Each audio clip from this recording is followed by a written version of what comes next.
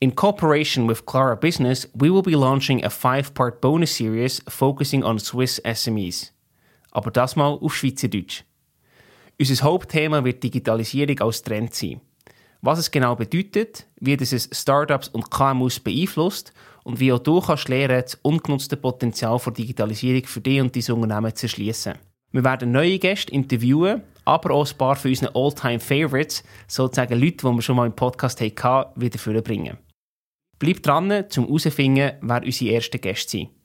So haben wir es dann angefangen aufzuskalieren und gemerkt, hey shit, das funktioniert. Und also wirklich keine Limite gesetzt, bei was wir rausgehen, sondern solange man reinkommt, als wir rausgehen, hat es für uns gepasst und dann haben wir es einfach noch ein bisschen weitergebracht.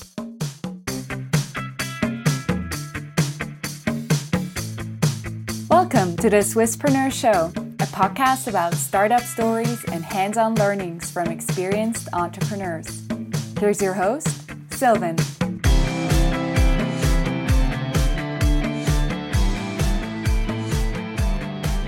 Nicolas, herzlich willkommen zum Swisspreneur Podcast. Schön, bist du heute wieder bei uns zu Gast. Cool, wieder dabei zu sein. Danke für die Einladung, Sylvan. Kurz als Intro, du bist der Mitgründer und CEO von Nikin, einem Schweizer Kleid- und Accessoire-Brand, der nachhaltige Mode erschwinglich macht. Und ich selber, ich habe auch Nikin, bin ein grosser Fan und umso cooler ist es, über eure Geschichte zu reden, weil ich finde die wirklich enorm beeindruckend. Wir starten vielleicht gleich zuerst bei deinem persönlichen Hintergrund. Die unternehmerisch, sagen wir mal so ein bisschen Baustein, ist das Yes-Projekt gewesen, Young Enterprise Switzerland im Gimmi.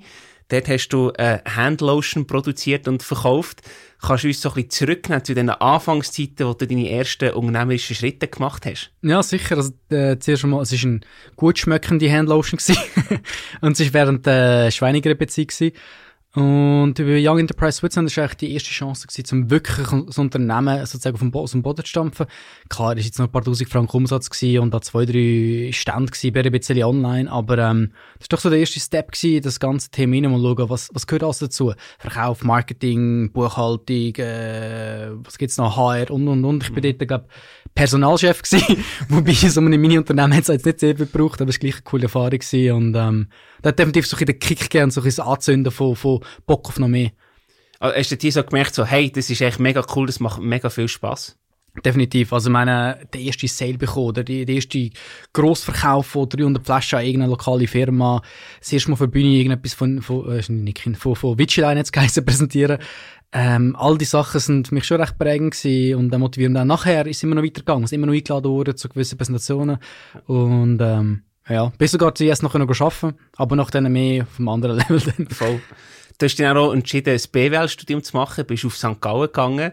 Was hat dich zu diesem Schritt bewogen? Das ist ja schon so ein bisschen der unternehmerische Pfad. Ist das eine bewusste Entscheidung nach dem Yes-Projekt, dass du gesagt, jetzt will ich voll in die Richtung gehen und wirklich Richtung Wirtschaft, Richtung Unternehmertum gehen? Oder was hat dich zu diesem Schritt bewogen, auf St. Gallen zu gehen? Richtung Wirtschaft gehen war echt eine Entscheidung gewesen, Richtung, sagen wir, Entrepreneurship selber weniger. Klar, es ist immer in Erinnerung, sich immer irgendetwas machen, aber ich bin nicht darum auf St. Gallen gegangen, sondern einfach allgemein, weil es zumindest aus Wirtschaftssicht einen guten Ruf hatte. Und auch, weil mir viele erzählt haben, dass auch die Vereine und die Möglichkeit, die du hast, nebst dem Studium noch wahrzunehmen, das hat mich vor allem gereizt gehabt. Und es war nachher so gewesen, wir selber in Vereine gewesen, mit dir zum Beispiel. Stimmt. Und darum war es der richtige Entscheid gewesen. Ja, dort haben wir ja den Young Entrepreneurs Club zusammen aufgebaut. Also wir sind in diesem Unternehmertum irgendwie verbunden geblieben. Genau. HSG ist ja häufig auch so, dass die Leute nach dem Abschluss vom Studium irgendwie ins Investmentbanking oder in die Beratung gehen.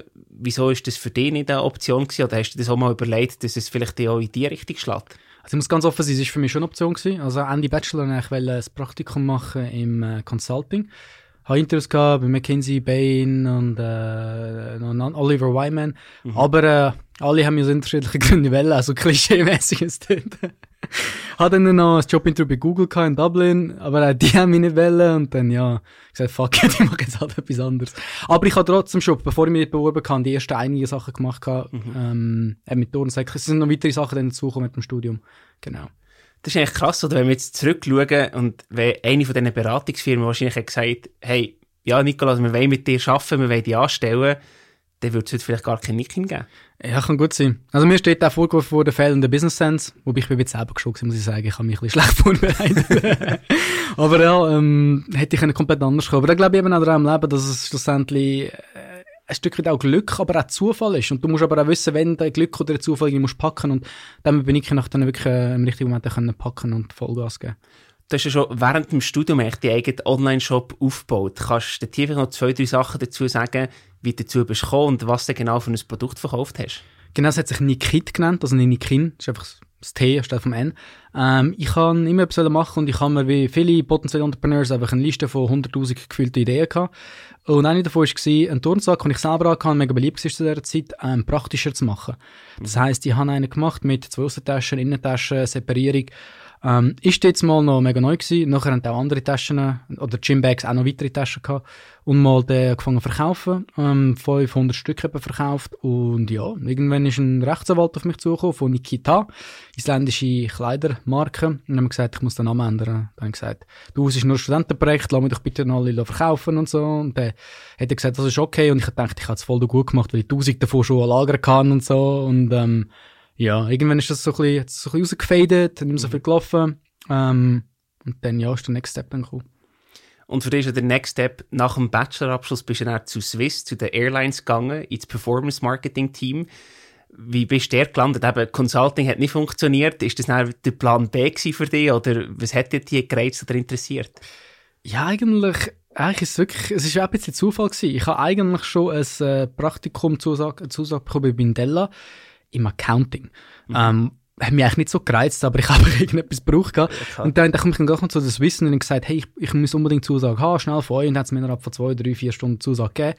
Krass. Und ich habe einfach etwas Online-Business, E-Commerce, und es war so ein bisschen im E-Commerce-Team gewesen, und ein Part davon war auch noch Teil Performance-Marketing gewesen, hat dort irgendwie zusammengehört und dann war es echt Zufall gewesen, genau. Wie so oft im Leben, die schönen Zufälle. Und dann im Jahr 2016 hast du dann Nikin gegründet, wirklich als Firma auch, mit deinem Mitgründer zusammen. Kannst du dir hier noch ein bisschen mehr Hintergrund verraten? Der Robin und du, die kennen euch ja schon ein Zeitchen.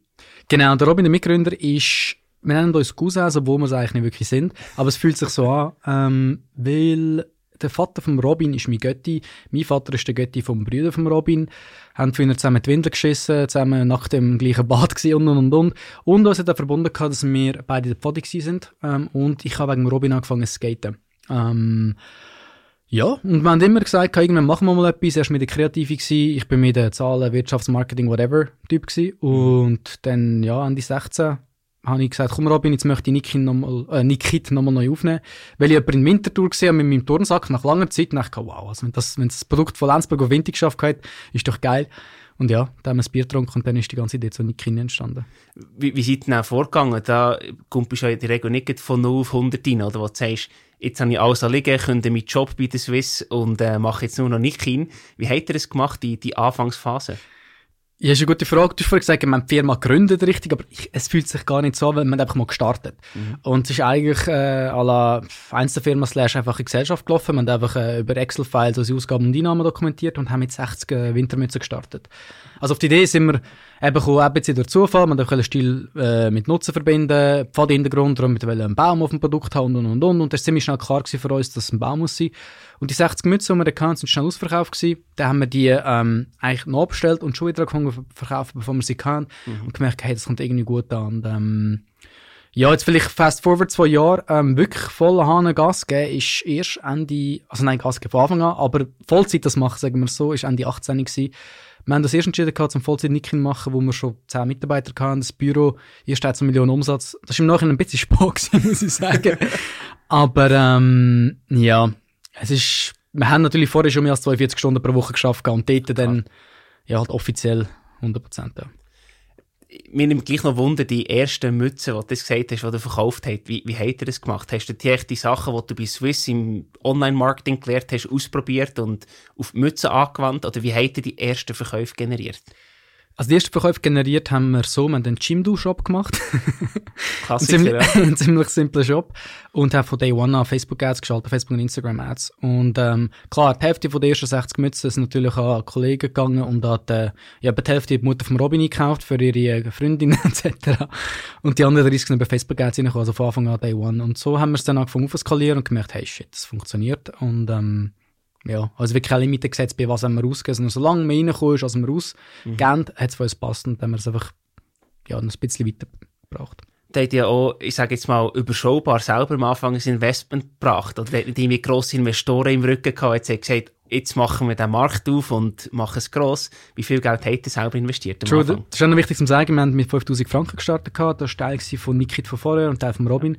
Und ja, da hat er dafür gelernt, zum Webseiten zu machen, die ersten 60 Mützen zu nehmen, die ersten Versandkarten abstellen und. Und ja, wir haben eigentlich nachher dann erst im 18. noch ein bisschen Geld aufgenommen von Friends and Family. Und seit dem 18. eigentlich keine Bankdarlehen, keine Investoren und auch vorher nicht. Sprich, wir sind eigentlich immer noch komplett bootstrapped. Ist aber nicht immer ganz einfach. Da kommen wir auch noch drauf. Ich glaube, da hast du ein paar Challenges mit uns teilen. Definitiv, ja. Aber jetzt sind die 60 Mützen ausverkauft gewesen, die haben dann nachbestellt, die auch schon wieder verkauft, bevor sie eingetroffen. Wo hast du nachher dann plötzlich gemerkt, hey, das ist etwas, was sich lohnt, mehr Zeit zu investieren und wo du dann auch bei der Swiss die Performance-Marketing-Job zurückfahren oder sogar dann ganz aufgehört hast? Das ist... Man hat es eigentlich von Anfang an gemerkt, dass es sehr gut ankommt. Es ist wenig weniger geworden, es ist einfach jeden Tag mehr geworden. Und wir haben es aber auch gepusht, wir wollten die Chance packen. Und ja, gute Frage. Ich weiss, man hat einfach gar nicht aufgehört. Also ich mag mich nur noch erinnern an einen Moment, wo wir 2018, Anfangs des Jahres, 2018 gesagt haben, hey komm, also ich bin zusammengesessen mit dem Robin und den beiden Brüdern und meiner Frau, die dazu kommst. Komm, jetzt 2 Jahre machen wir einfach ein Bold-Ziel. Wir wollen 1 Million Umsatz machen. Und ich habe es eigentlich selber ein bisschen übertrieben gefunden, aber ich dachte, wir müssen etwas haben, motiviert.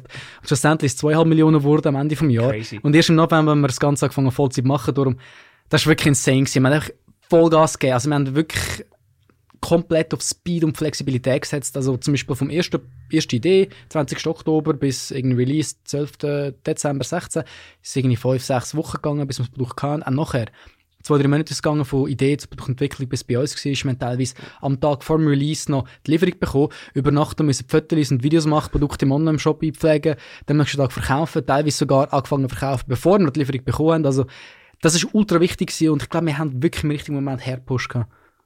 Ey, krass. Und es klingt auch so, als ob ihr wirklich die Rolle zwischen euch als Mitgründer perfekt aufteilt habt. Oder der Robin, der Produktentwicklung macht, oder die wirklich das gute Auge und das Talent hat, schöne Produkte zu designen und du, die dann entsprechend kannst verkaufen. Definitiv. Also das war ein wichtiger Faktor gewesen, die Aufteilung von wer macht was. Ich bin ziemlich scheisse, wenn es um grafische Sachen geht. Ich kann vielleicht sagen, ob es schön aussieht oder nicht, aber selber das machen, no chance. Dort ist der Robin besser, er hat ein besseres Gefühl. Er hat einfach am Anfang Mode gemacht und er selber anlegt und es hat irgendwie funktioniert. Und ich selber einfach Marketing und Sales wirklich richtig geliebt. Und auch jetzt noch, das finde ich das Geilste, um meine Passion, Marketing und Sales, genau verbinden mit einem Purpose, mit dem Baumpflanzen und ja, das macht mich happy. Und ein anderer wichtiger Faktor war noch, dass wir uns eben so gut kennt haben.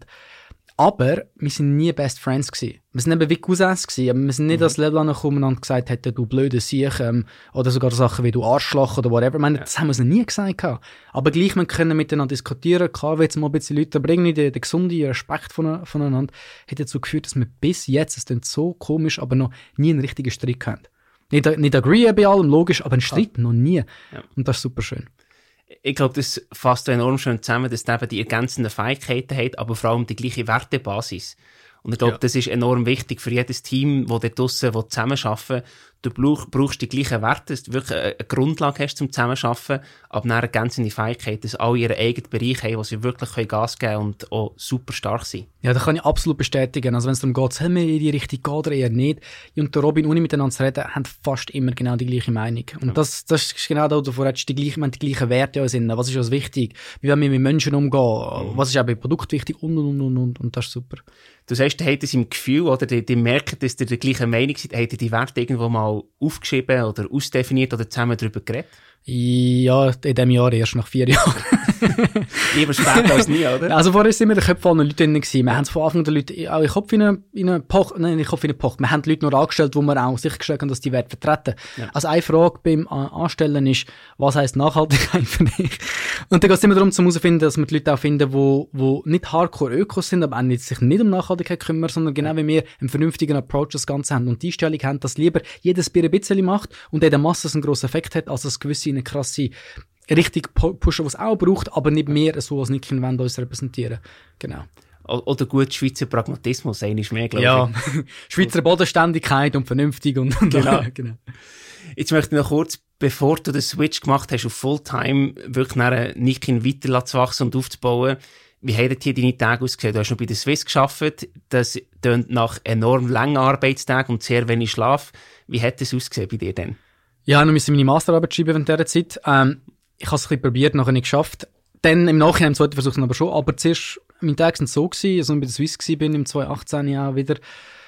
Ich bin eine Stunde früher aufgestanden am Morgen. 5 Uhr zum Beispiel, habe eine Stunde zuerst für mich selber, also für Nikin geschafft. Bei der Swiss am Arbeiten gewesen. Ja, ich habe für meinen Chef gehört, Ex-Chef gehört, jetzt nicht, aber ich habe dort ab und zu Calls gemacht und für Nikin geschafft. Aber ich habe gleich meine Leistung einfach zu uns bringen. Im Zug hin, im Zug zurück, habe ich für Nikin geschafft. Am Abend, als ich heimgekommen bin, habe ich auch für Nikin geschafft.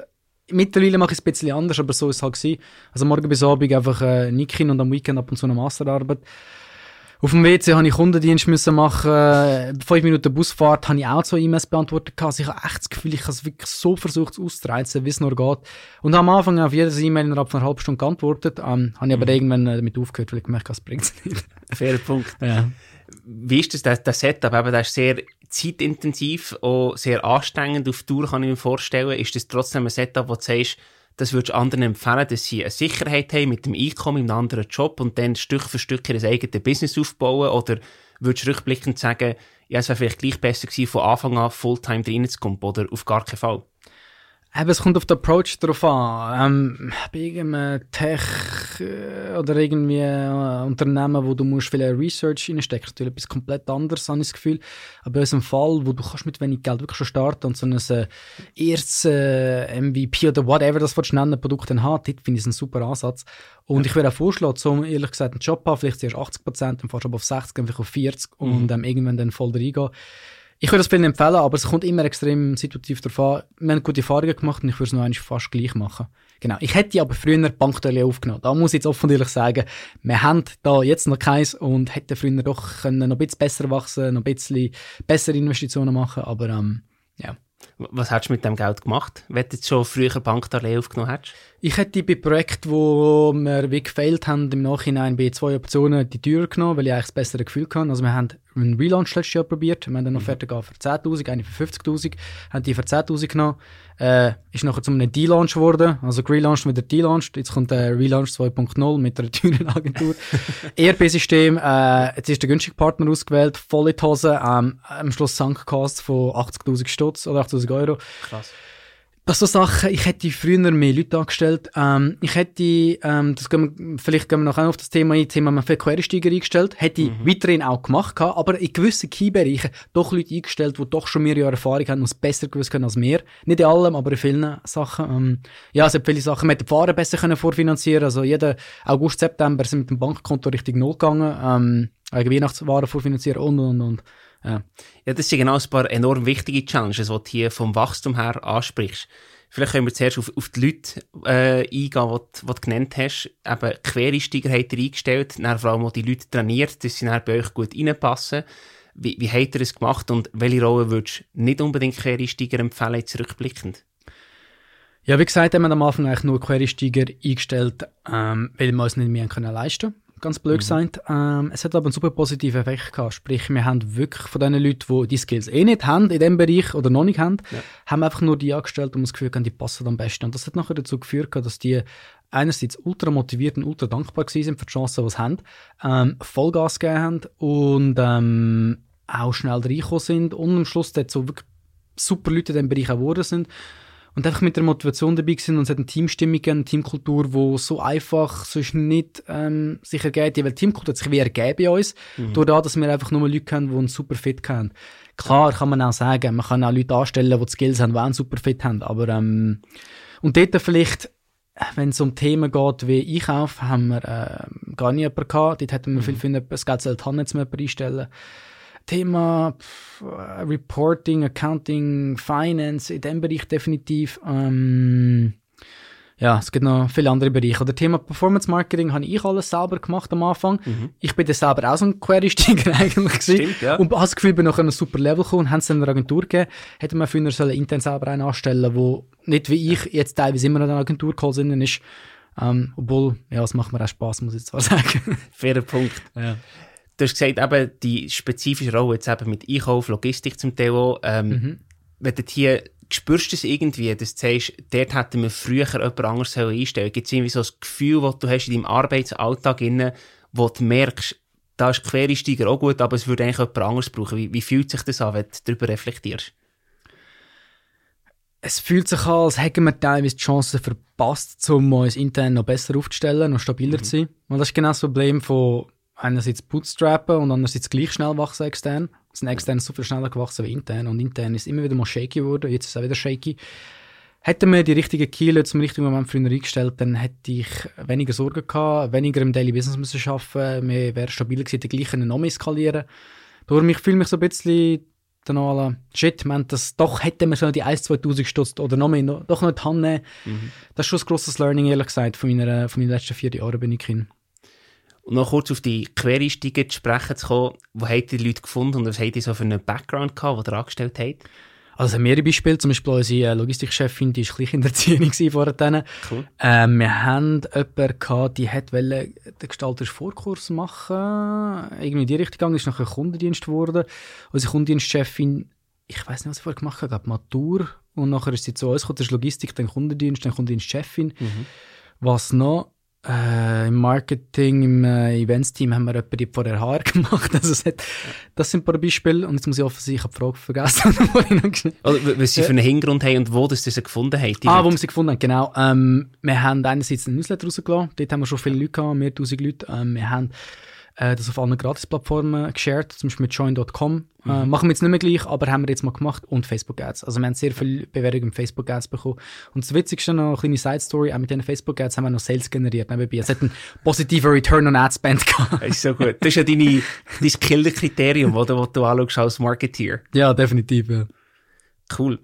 Die zweite Challenge, die du angesprochen hast, die auch mit dem Wachstum kommt in der Firma, ist die Ware, die ihr vorfinanzieren müsst. Die müsst ihr zuerst produzieren, die muss auch bei euch im Lager sein, in der Regel, bevor ihr sie verkaufen könnt. Die Lieferanten brauchen eine Anzahlung oder eine vollständige Zahlung. Das ist komplett selber finanziert und das kann wahrscheinlich auch zu Liquiditätsengpässen führen. Wie geht ihr mit dem um? Ja, das war, wie schon erwähnt, in dem Podcast das Problem gewesen. Wir haben in jeder Weihnachtszeit haben wir immer zu wenig Lager gehabt, weil wir können im August, September zu wenig vorbestellen. Und wir haben so viel vorbestellt, dass wir eigentlich mit dem Kontostand eigentlich wirklich fast bei null gewesen. Also theoretisch kannst du sagen, wir sind immer näher richtig broke gegangen, aber eigentlich ist es nicht so gewesen. Wir haben genau gewusst, nachher geht es wieder rauf. Und was wir halt gemacht haben, ist einerseits versuchen, mit den Herstellern Verträge auszuhandeln, also Zahlungskonditionen wie 100% im Nachhinein, funktioniert nicht immer. Das haben wir je länger, je mehr wir eine Beziehung mit denen hatten, und haben wir das besser machen. Wir haben auch versucht, die Waren, die wir bestellt haben, möglichst kurz vor dem Moment zu bekommen, wo wir sie auch verkaufen wollen. Nicht, dass wir die Waren bekommen, die liegen 2 Monate rum, wir müssen sie schon zahlen, aber können sie noch nicht eigentlich Cash umwandeln. Das haben wir gemacht. Hat aber wiederum dazu geführt, dass wir dann innerhalb von einer Woche müssen Videos machen, Fotos, die Produkte anstellen und. Oder teilweise Verspätung gehabt, die Release noch 3-mal verschieben. Also es ist ja ultra mühsam, du musst ultra flexibel sein. Das haben wir gemacht und den Rahmenvertrag probiert aufzusetzen mit unseren Herstellern, teils auch. Dann wegen Covid ist es wieder nicht gegangen. Es gab vor Covid, als wir es eigentlich aufgesetzt hätten. Das ist wieder all so nice, aber ja, genau. Ja, macht Sinn. Etwas anderes, was ich gerne auch noch möchte mit dir ansprechen, ist, Mode selber ist ein enorm umkämpftes Business. Also da geht es um Margen, da wird, glaube ich, auch mit harten Bandagen gekämpft. Trotzdem habt ihr eine Brand Recognition in der Schweiz, die, glaube ich, enorm beeindruckend ist. Und ich glaube, in einem LinkedIn-Post hast du schon gesagt, ich glaube, etwa jede 50. Person in der Schweiz schon mal 50. bei euch... 50. Okay. Ja. Jede 50. Person hat schon mal bei euch bestellt. Das ist schon enorm cool, wenn du das mal überlegst und durchdenkst. Was ist so ein bisschen euer Geheimrezept? Die tun da Bäume pflanzen, das ist sicher ein cooles Marketing-Tool auch und natürlich auch eure DNA, aber tust du nur auf das zurückzuführen oder gibt es noch andere Punkte, die wirklich euch abheben gegenüber der Konkurrenz in diesem harten Mode-Business? Das ist eine gute Frage, weil ich meine, wenn du sagst, mach einen Modebrand, wo jetzt auch wie Bilds wieder aus dem Boden rausschiessen, es ist wirklich nicht einfach. Vielleicht noch kurz zu jeder 5. In Lenzburg hat jeder 5. schon bei Niki bestellt und am krassesten ist ein Singen im kleinen Dörfchen neben Lenzburg hat der 4. bestellt gehabt. Krass. Aber in der Schweiz haben wir 150'000 Kunden schon, 150'000 Bestellungen, also grob bei der 50. Cool. Aber das Geheimrezept, ich meine, Klar, vor 4 Jahren ist das Thema «Ein Produkt gleich ein Baum, Bäume pflanzen» super speziell gewesen. Dort hat nur schon das alleine uns extrem viel gebracht. Jetzt pflanzt bei die zweite Firma mittlerweile Bäume, für das Bankkonto wird eröffnet werden, wenn ich was Bäume pflanzt. Genau.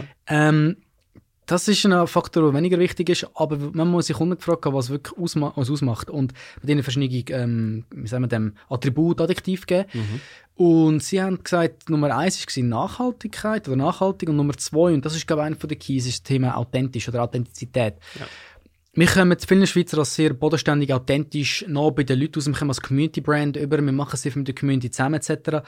Und schlussendlich, das ist ein wichtiger Faktor, der uns unterscheidet von anderen, aber ich habe das Gefühl, wir sind so ein, ich würde jetzt mal Digital Native Vertical Brand mal nennen. Weil das heisst, wir sind eigentlich die einerseits vertikal von Hersteller bis zum Endkunden, das einerseits unter Kontrolle, aber auch digital, von Herstellerbesuch und die ganze Journey eigentlich dokumentieren, bis zum Schluss. Ich meine, wir sind versuchen, jedes Game, was es irgendwie gibt im Online-Marketing, eigentlich in den Griff zu bekommen. Wir haben jetzt eine neue Person angestellt, die 100% TikTok macht. Wenn wir das Thema Short-Videos, wo voll das Ding das Jahr ist oder noch wird oder noch mehr wird sein, wenn einfach im Griff haben, wir haben echt die Kapazitäten und die Skills in-house haben. Darum würde ich wirklich sagen, wir sind digital extrem stark und eben auch vertikal digital. Wir machen nicht den Step mit der Agentur. Klar haben wir Hilfe, aber wir versuchen überall die Skills auch selber zu haben. Ja. Ich wollte fragen, das wäre ja auch ein bisschen ein Widerspruch, oder? Wenn du sagst, die hat eben eine Agentur, das würde gegen die Inhouse-Skills sprechen. Wie tut ihr das aufteilen, dass du gleich das Know-how bei euch intern hast und nicht irgendwie plötzlich in Abhängigkeit bist? Also jetzt bei Performance Marketing haben wir eine Agentur, wo wir seit 2-3 Jahren zusammenarbeiten. Du kennst sie ja. Die Maria und Crystal von Digital Growth Studio. Übrigens zu empfehlen. Sehr, sehr cool, ja. Genau. Sie tun vor allem die Ads für uns aufschalten und besprechen wir das aber alle Strategien. Also wir sagen genau, machen das und das. Wir schauen selber einen Ad-Account rein und optimieren es. Und wir haben jetzt auch eine Person angeschaut, die 100% Performance Marketing wird machen. Und die muss genau das Gleiche können wie die Agentur. Aber sie will gleich eine Agentur haben, die 5-6 Leute hat, die auch am Weekend kann Ads schalten, auch Budgets jeden Tag anpassen. Ja. Also darum habe ich das Gefühl, für uns ist das ist das Wichtigste. Es hilft auch, eine Agentur extern haben. Auch Thema Relaunch haben wir einen Teil vom Design selber gemacht von der Webseite, aber einen Teil hat die externe Agentur gemacht. Also wir können es selber machen, aber haben gleich noch die Inputs von aussen.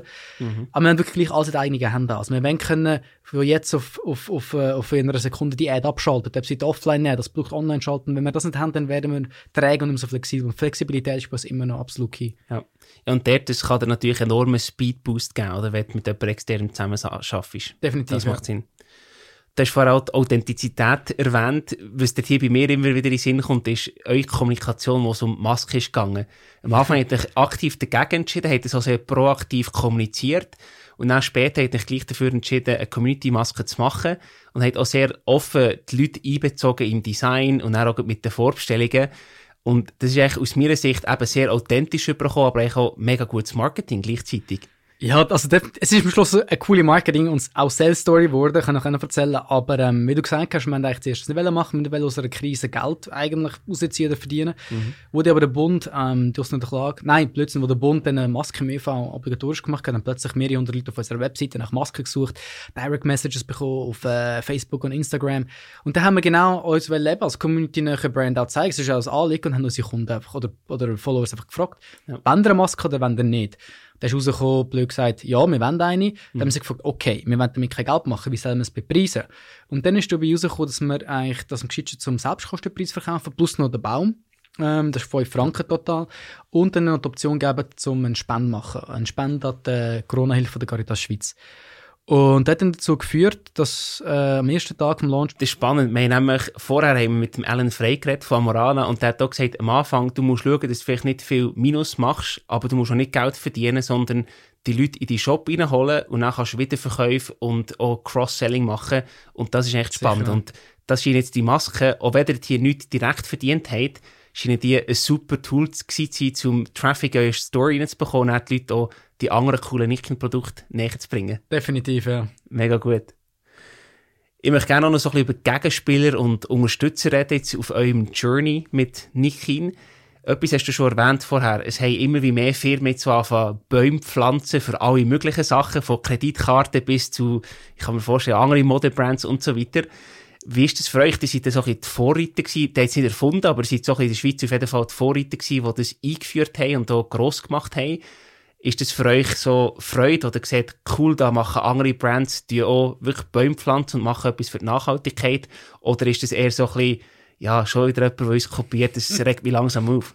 Nein, also wir freuen uns darüber, wenn andere aufhören, von Bäumen pflanzen. Schlussendlich stärkt es uns eigentlich. Ich meine, wenn das Ganze noch mehr gesellschaftlich akzeptiert wird, dass man Bäume pflanzen, dass das toll ist und Sinn macht, umso stärker sind wir positioniert, weil wir der Baumpflanzbrand in der Schweiz sind. Wir sind die mit den Bäumen, so kennen uns viel. Voll. Und darum freuen wir uns darüber. Aber es hat natürlich auch ein paar gegeben, die es schon zu krass kopiert haben. Also auch Tree Socks genannt, auch genau das gleiche Design, fast der gleiche Baum. Ja.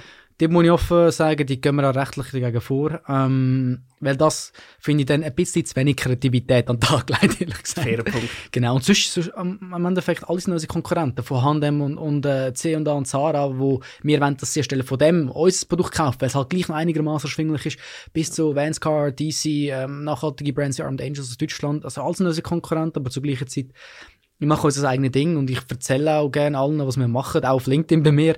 Voll. Ich sehe wirklich einen Grund, wo man wirklich ein Geheimnis, also weißt du, wir sagen einfach, wir sind gut in dem, wir machen das. Schlussendlich muss es einfach machen und das ist nachher dann da, wo viele eben gleich nicht machen und darum, ja. Voll. Ist alle Konkurrenten, aber irgendwie niemand. Das ist irgendwie speziell. Ich glaube, dort hat es ein schönes Sprichwort gegeben, das ist, glaube ich, vom Naval Ravikant, einem Angel Investor aus den USA. Der hat gesagt, es kann niemand mit dir konkurrenzieren, wenn du dir selber bist. Ja. Ich glaube, das ist mega zutreffend bei euch, weil eben, ihr seid so authentisch, ihr schreibt einfach auch das, was euch beschäftigt, was noch auf dem Herz liegt und mit dem kann niemand mithalten. Es kann niemand in Konkurrenz treten zu dem, weil das seid ihr und niemand anderes ist so wie ihr. Stimmt, haben wir noch gar nicht so überlegt, aber eigentlich, glaube ich, könnte das Zitat schon noch gut passen. Wobei, wenn man von sich selber sagt, man ist authentisch, dann ist man eigentlich nicht authentisch. oder man ist arrogant, oder ich weiss auch nicht was. Aber ich habe schon das Gefühl, dass das ein fair point ist, wieso wir das auch so sehen. Dass irgendwie niemand, aber alle oder eben niemand unser Konkurrent ist. Ja. Das ist jetzt ein riesen Vorteil für euch. Wenn du jetzt ans Wachstum, an die Zukunft denkst, könnte es auch eine Challenge sein, weil irgendwo zu viel von Nikin, von dir und vom Robin abhängt, dass irgendwie die Authentizität dann nicht skalierbar ist auf die lange Frist raus. Ist sicher das Risiko. Das ist nur schon das Thema bei uns, das wir besprechen, wenn es um das Thema Expansion nach Deutschland geht, wo wir auch schon fast 50'000 Kunden haben. Aber jetzt fragen wir uns genau, wie können wir, blöd gesagt, Authentizität von der Orange, blöd gesagt, irgendwie abpeelen und transferieren dorthin. Und was wir machen, ist einfach die Leute, die bei uns aus Deutschland sind, die wir auch vor die Kamera stellen. So ganz, ganz simpel mal gesagt. Aber ja, ist nicht einfach. Also wir versuchen zu schauen, dass ich und der Robin nicht immer die sind, was das Ganze davon abhängig ist und es sind jetzt einfach alle im Team immer irgendwo vor der Kamera am Zeug erzählen und. Aber das Geheimrezept dazu haben wir noch nicht, wie man Authentizität skaliert. Das ist wahrscheinlich ein schmaler Grat, wo du eben authentisch bleiben als Brand und auch zu dir selber, aber irgendwo musst du mehr Sachen abgeben, dass es dann vielleicht in eine andere Richtung geht. Ja, das stimmt. Es wird auf jeden Fall spannend sein, um das weiter zu beobachten, wie ihr mit dieser Challenge umgeht. Yes.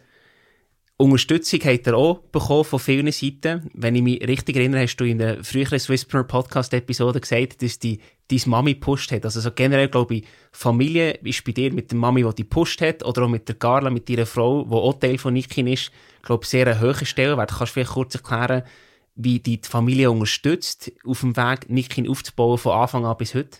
Ja, sicher. Also dort, wo ich Turnsäckchen kam, bei Nikit, hat meine Mutter immer wieder gesagt, hey, komm, jetzt mach doch nochmal eine neue Farbe von dem Turnsack und. Und eben genau dann, wo ich jemanden gesehen habe, nach langer Zeit in Winter, und dachte, hey, nein, jetzt mache ich sie auch da Ehre zu Ehre und. Und nachher, dann, wo wir gestartet haben, hat aber mir im Robin seine Mutter geholfen, im Robin sein Vater, also mein Götti. Die haben bis am Morgen um 3 noch Labels, also so Weblabels auf die Wintermütze draufgenäht, verpackt bis am Morgen um 3. Brüder vom Robin sind dazugekommen nach 3 Wochen, also Anfang Januar 2017. Carla, meine Frau, ist dazu, hat Finanzen übernommen. Mein Vater hat ausgeholfen, eben ab und zu mal wie im 2018 irgendwie ein paar tausend Franken, also Überbrückung irgendwie halt ausgelehnt. Das ist wirklich einer der Key-Faktoren, dass wir auf die Leute von nahe bei uns waren, vor allem die Family, können voll anzählen und ohne da wäre es auch nicht gegangen. Voll. Du hast, glaube ich, auch ein Bild auf LinkedIn gepostet, wo der eine Garage zugestellt hat mit Kisten, mit Boxen und dann gesagt hat, jetzt ist Zeit, um ein eigenes Lager aufzutun. Genau, also wir haben echt das Haus vom Robin seinen Eltern in Beschlag genommen. Wir haben da Videos von, wo das ganze Sofa voll war, der ganze Esstisch voll war, gewisse Zimmer voll waren, die ganze Garage voll war. Und die Spitze vom Ganzen war eben, wo die Eltern vom Robin nicht mehr können mit dem Auto in die Garage reinfahren, weil jeder zweite Tag gefühlt, oder der dritte, vierte, DL oder irgendjemand, einfach die Garage voll mit Päckchen gestellt hat. Am Anfang waren es 4 Päckchen und das sind 20, 30, 40 oder Boxen gewesen und dann haben sie gesagt, so, jetzt müsst ihr euch ein Lagerbüro suchen. Genau. Ich glaube, das ist der Preis, den Elternzahlen von unternehmerischen Kids, oder? Definitiv. Aber ich meine, sie sind so stolz und so happy und auch jetzt noch. Cool. Ich bin letzte Woche kurz ins Büro gegangen, wir sind gerade einmal unsere Produkte mit Barcodes am Belabeln und plötzlich steht mein Vater vor mir, wo seine Logistikchefin selber organisiert hat, weil sie noch seine WhatsApp-Nummer hat und das ist schon geil. Das ist cool. Ja. Wie gehst du damit um? Eben Carla, deine Frau, arbeitet auch bei Nikin. Die Leute sagen, macht das auf gar keinen Fall, tut das super trennen. Bei euch ist es das Umgekehrte, wo ihr sagt, hey, wir haben eine Lebenspartnerschaft, aber jetzt so eine Businesspartnerschaft. Was ist so ein bisschen Tipps und Tricks, dass das gut funktioniert aus deiner Erfahrung bis jetzt? Also Tipps und Tricks sind, dass du solltest klare Regeln haben, wenn du aufhörst über Business reden, irgendwann am Abend. Ja. Und häufig tust du dich nicht dran halten, aber du solltest, wenn der andere sagt, hey, look, jetzt will ich wirklich nicht mehr, dann musst du es einfach ernst nehmen. Das muss wie das Keyword sein, wo du wirklich das ernst nimmst. Das Problem ist, es hat auch viele Probleme, zusammenzuarbeiten mit einer Frau. Du kannst eben nicht abschalten. Wenn du dir im Business und Geschäft mal aneinander geratest, oder kann es auch sein, dass die Stimmung überschwankt oder schwappt ins Privat, das ist mir auch immer wieder mal passiert. Aber es ist doch das Schönste, wenn du kannst eigentlich während deinem Beruf, deinem Job, wo du Bock drauf hast und Spass macht, können das teilen. Also ich habe wie viel mehr Zeit mit dir verbringen, wie wenn ich einfach einen Job bei der Swiss oder wo immer behalten hätte. Und darum, ich würde es empfehlen, aber auch nicht empfehlen, es kommt wirklich darauf an. Bei uns klappt es jetzt, mit ab und zu mal ist es schwierig, aber es klappt und es ist das Schönste so. Also es ist sehr individuell, aber für euch sind ganz klar die Benefits, die überwiegen. Definitiv. Cool. Aber jetzt habt ihr eine erfolgreiche Brand aufgebaut. In der Schweiz kennt man euch mega gut. Expansion auf Deutschland ist am Anlaufen. Und je grösser das ihr werdet, desto wichtiger wird es eigentlich auch, dass ihr eure Kunden, die ihr gewinnt, könnt binden. Und da möchte ich gerne ein bisschen tiefer eintauchen, weil ich glaube, das ist ein mega spannendes Thema, das viel auch von euch lernen können und ihr da auch schon die ein oder andere Gedanken dazu gemacht habt. Wie tut ihr im Moment eure Kundendaten managen? Habt ihr irgendwie ein CRM oder etwas, wo ihr schaut, wer wenn wie viel bestellt hat und dann aus dem aus irgendwie Marketingkampagnen oder Newsletter oder irgendetwas starten?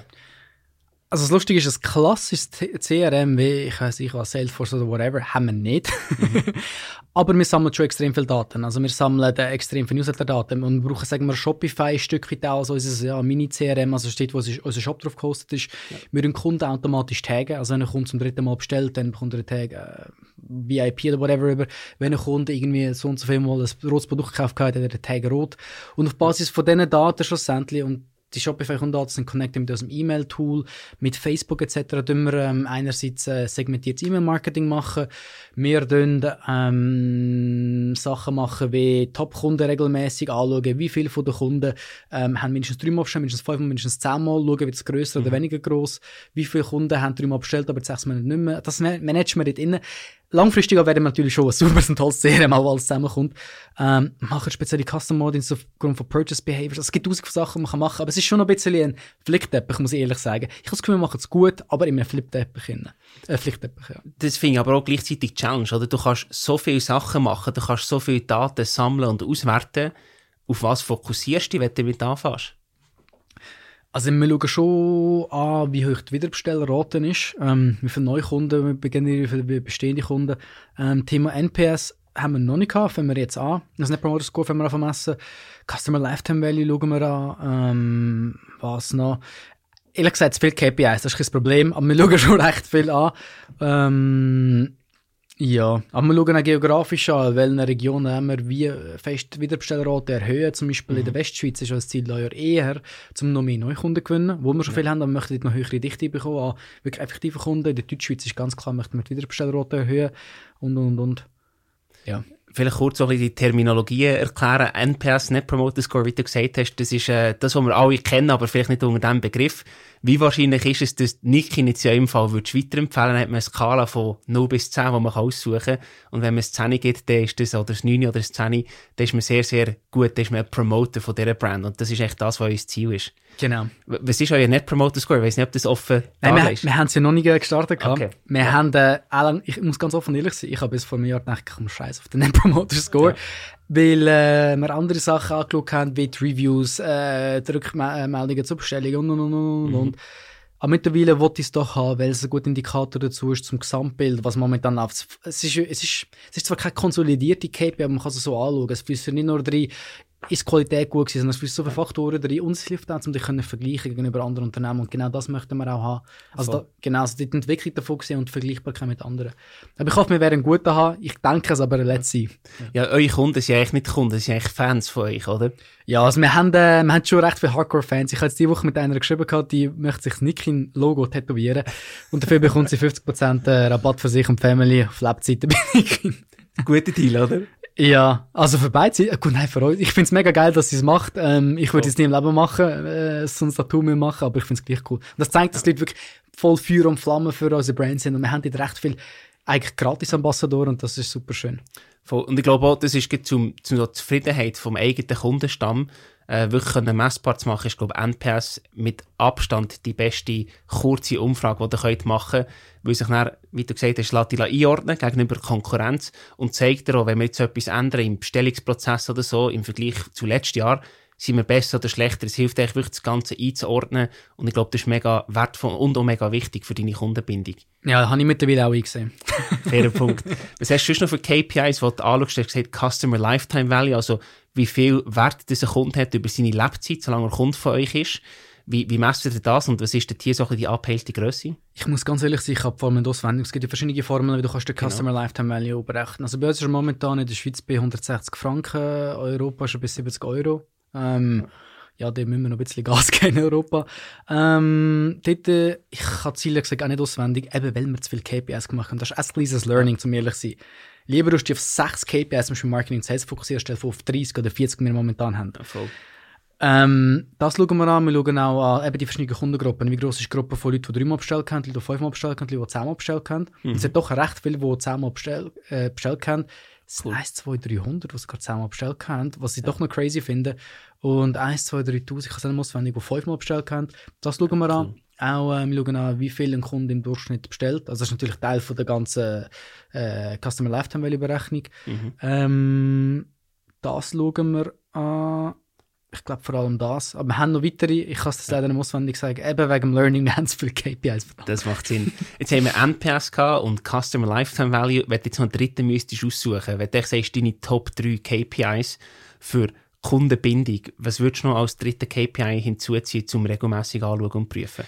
Wir messen es zwar nicht bei uns, aber wir werden es auch einführen, ist das Thema Churn Rate, also Kunden, die du vergraulst, ehrlich gesagt. Ich habe das Gefühl, das ist etwas, was auch noch sehr viel bringen, weil du siehst, wie viele Leute bestellen einiges und dann nie mehr. Ja. Und ich habe das Gefühl, das ist schon ein recht wichtiger Faktor. Wir möchten zufriedene Kunden haben, wir möchten Wiederverkäufe haben, wenn wir es nicht schaffen, um die abzubringen, weil es ist eigentlich eine schlechte Zahl. Ja.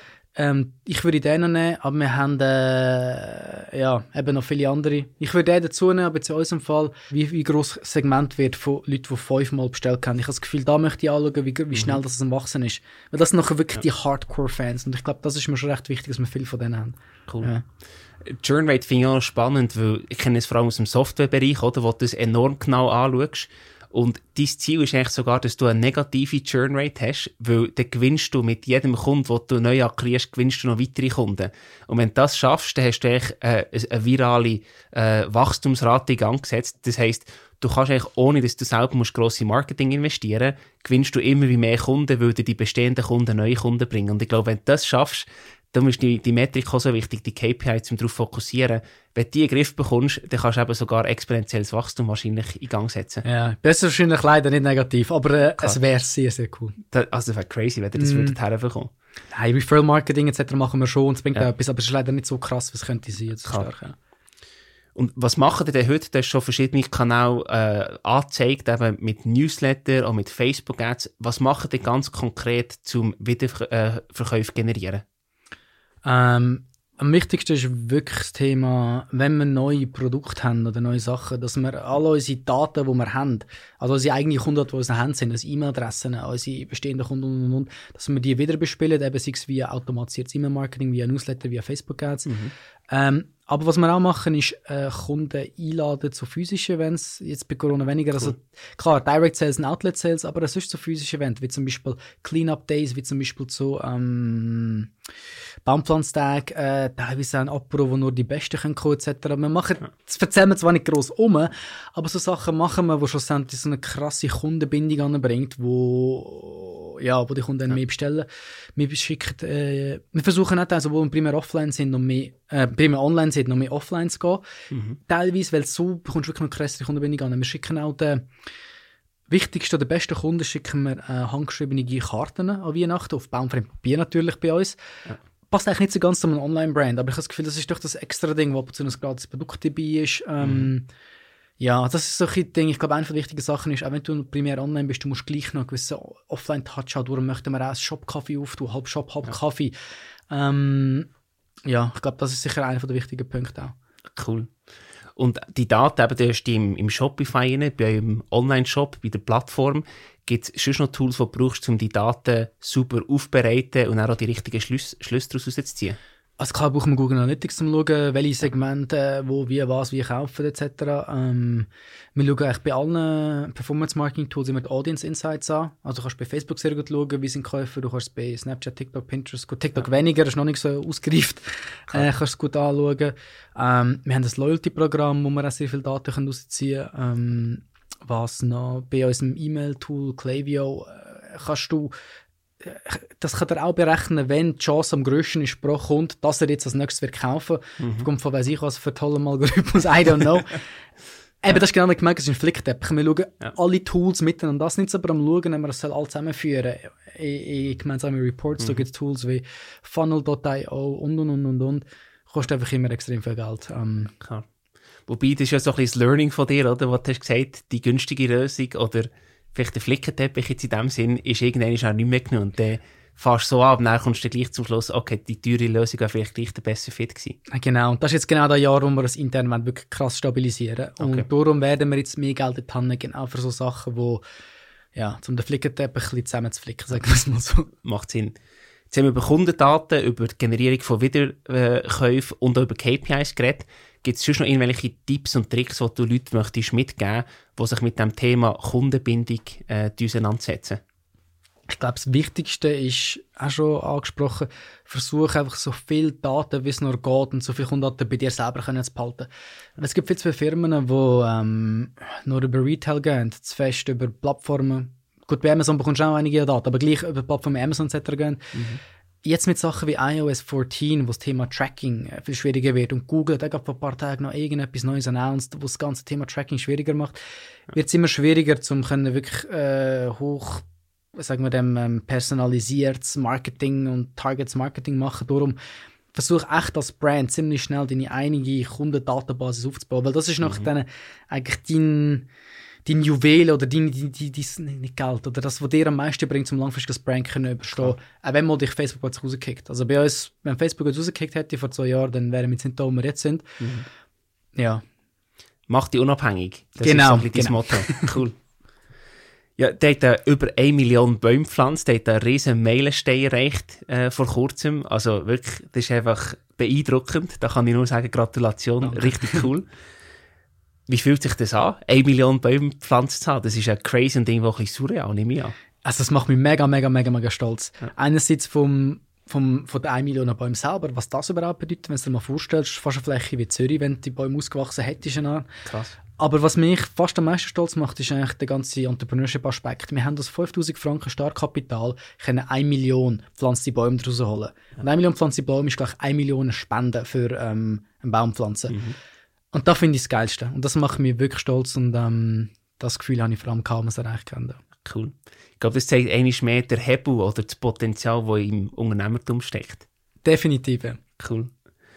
Ja, was sind deine Zukunftspläne, sowohl für Nikin als Firma, jetzt eben Expansion auf Deutschland, weiter professionalisieren, dass der Flickenteppich loswerden bei den Daten. Was habt ihr sonst noch auf dem Programm, sowohl für Nikin, aber auch für dich selber als Person? Für Nikin selber eben Thema Internationalisierung, natürlich ganz klar. Ja. Deutschland möchten wir 100'000 Kunden erreichen bis Ende Jahr. Wir möchten einerseits das Intern stabilisieren, ERP wird eingeführt, Analytics und Reporting wird sauberer gemacht, Prozess definiert und. Sachen wie Vision, Mission, Markenwert haben wir seit diesem Jahr endlich mal definiert. Das war in allen Köpfen nicht, aber es ist definiert. Wir möchten auch, wenn es um Produkt geht, sind wir ein nachhaltiger Brand. Aber für die Hardcore-Ökos sind wir eben doch nicht genug nachhaltig. Und das Problem ist, wir möchten nicht die zufriedenstellen, wir möchten aber ein Konzept haben, wo wir unsere Produkte allgemäß zum Konzept eigentlich auch haben. Wir möchten das Konzept haben, wir können alle kommunizieren, dahinter stehen, unsere Produkte auch raten und den Kunden noch transparenter zeigen. Das Produkt ist 7 von 10 nachhaltig, das 6 von 10, darum und darum. Du kannst selber entscheiden, willst du es kaufen oder nicht. Das möchten wir machen. Und weiter einfach Leute inspirieren. Also auch auf kleinem Level die Leute so kleine Steps im Alltagsleben inspirieren. Und meine persönliche Mission oder Vision ist ein bisschen anders. Ich persönlich möchte, dadurch, dass ich auf TikTok und auf LinkedIn jeden Tag poste und auch Gratis-Calls mache mit potenziellen Founders etc., möchte ich echt meinen Beitrag leisten an junge Unternehmen oder Startup-Szene in der Schweiz teilweise auch ein bisschen zu pushen. Und vor allem im Bereich Bootstrapping, weil ich das Gefühl, das ist noch ein Bereich, wo man noch echt viel rausholen kann. Alle reden immer von Founding und VCs und Investoren holen und es gibt tausende von Kursen und Sachen dazu. Und ich meine, du machst dort auch super Arbeit übrigens, aber wenn es um Bootstrapping geht, glaube ich, echt kann man noch mehr machen. Voll. Und dort möchte ich die Message raushauen und viel inspirieren. Ich bekomme auch viele Nachrichten dazu und das finde ich für mich das Schönste und das ist auch meine persönliche Mission, Vision oder sozusagen ist. Ja, und auch im Marketingbereich habe ich, glaube ich, das Gefühl, können viele Leute sehr, sehr viel von dir lernen und mitnehmen. Und dort hier werden wir ja etwas zusammen lancieren, wo wir die, in Anführungszeichen, buchbar machen, dass Leute, die selber im Marketingbereich Unterstützung oder Input suchen, dass sie von deiner Erfahrung können profitieren und die temporär ins Boot holen. Ja, freue mich auf das. Das wird cool. Ja, also mega spannende Zukunft und vor allem auch enorm beeindruckend, was ihr schon alles geschafft und aufgebaut habt. Und du kennst es, am Schluss von unserem Podcast haben wir immer ein paar Rapid-Fire-Questions, das mal auf Schweizerdeutsch. Ich fange einfach gerade mit der ersten an. Wie viele Stunden hast du letzte Nacht geschlafen? 6,5. Ist das normal oder unter- oder überdurchschnittlich? Für mich ist es normal momentan. Okay. Du stehst schon immer mega früh auf, oder? Ja, ich stehe um 5 Uhr auf am Morgen und gehe um 10 bis 10.30 Uhr ins Bett. Oder 10 bis 11 Uhr, sagen wir es mal so. Okay, top. Wo gehst du her zum Nachdenken? In die Dusche. Klassiker. und Zähneputzen.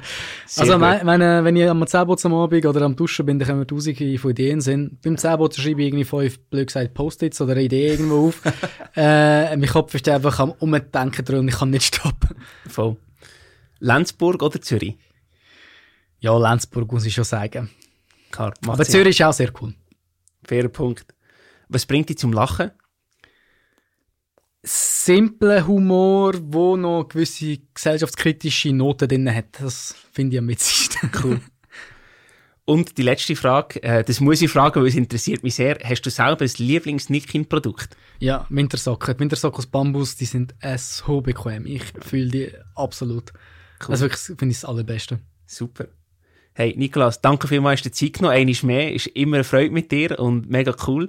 Viel Erfolg weiterhin und macht weiter diese beeindruckende Nickin-Story. Danke vielmals, Ivan. Merci. Now that you've finished listening to the episode, why not top it off with a quick rating on Apple Podcasts? It's one of the best things that you can do to help us reach more entrepreneurs just like you.